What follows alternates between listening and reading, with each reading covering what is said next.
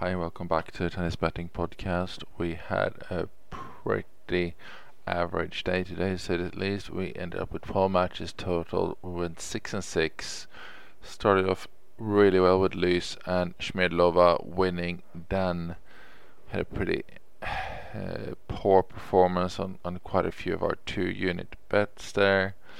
Kalina, Kuzmanovic, there were a few 3-setters, but nothing that was super close that we can have massive regrets on. Then we had a small good correction at the end there with Herbert and Fils in the Portuguese Challenger. So 2.5 units down, not the best of days.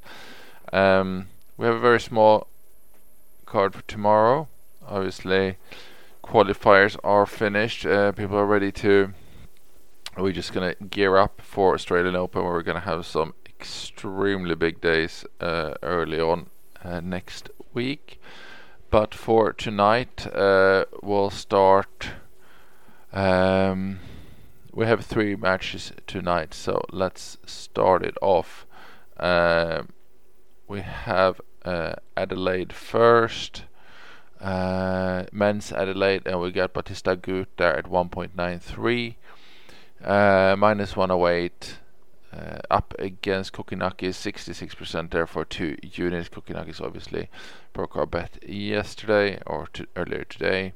He plays pretty inspired in that tournament. It's the one he won last year, so he obviously likes it there. But Bautista Agut doesn't really get caught up in anything when it comes to crowd or anything. He's quite machine-like and will deliver his level. So any sort of dips for Kokinakis, and he will pounce on that. And I think that should be enough to win that one, really. And that's it for the ATP men's. 2.68 on Lestien against Gasquet. Decent value there, even though that's more of a 50-50 match, but just to point out. And then in the Challenger in Thailand, we got Lloyd Harris, who's a bit short as well. He would need to get to 1.35. He's 1.28 right now. But that would have taken him to 2 units. Then let's quickly talk about the Challenger in Portugal as well, where still waiting for proper odds on Berankis Fils, but we got odds on Herbert, Joris Delors, and I've had to check them a couple of times just to make sure that's the correct odds, because we have we've gone with Herbert at 2.42, which is plus 142. Have him at 66% for 3 units. Very solid 3 units there. He should be clear for. I have no idea how Delors is a big favorite here. I mean, Joris Delors. I'm not sure. I did not watch any of those matches today. I didn't see if Herbert rolled an ankle or anything like that in his win.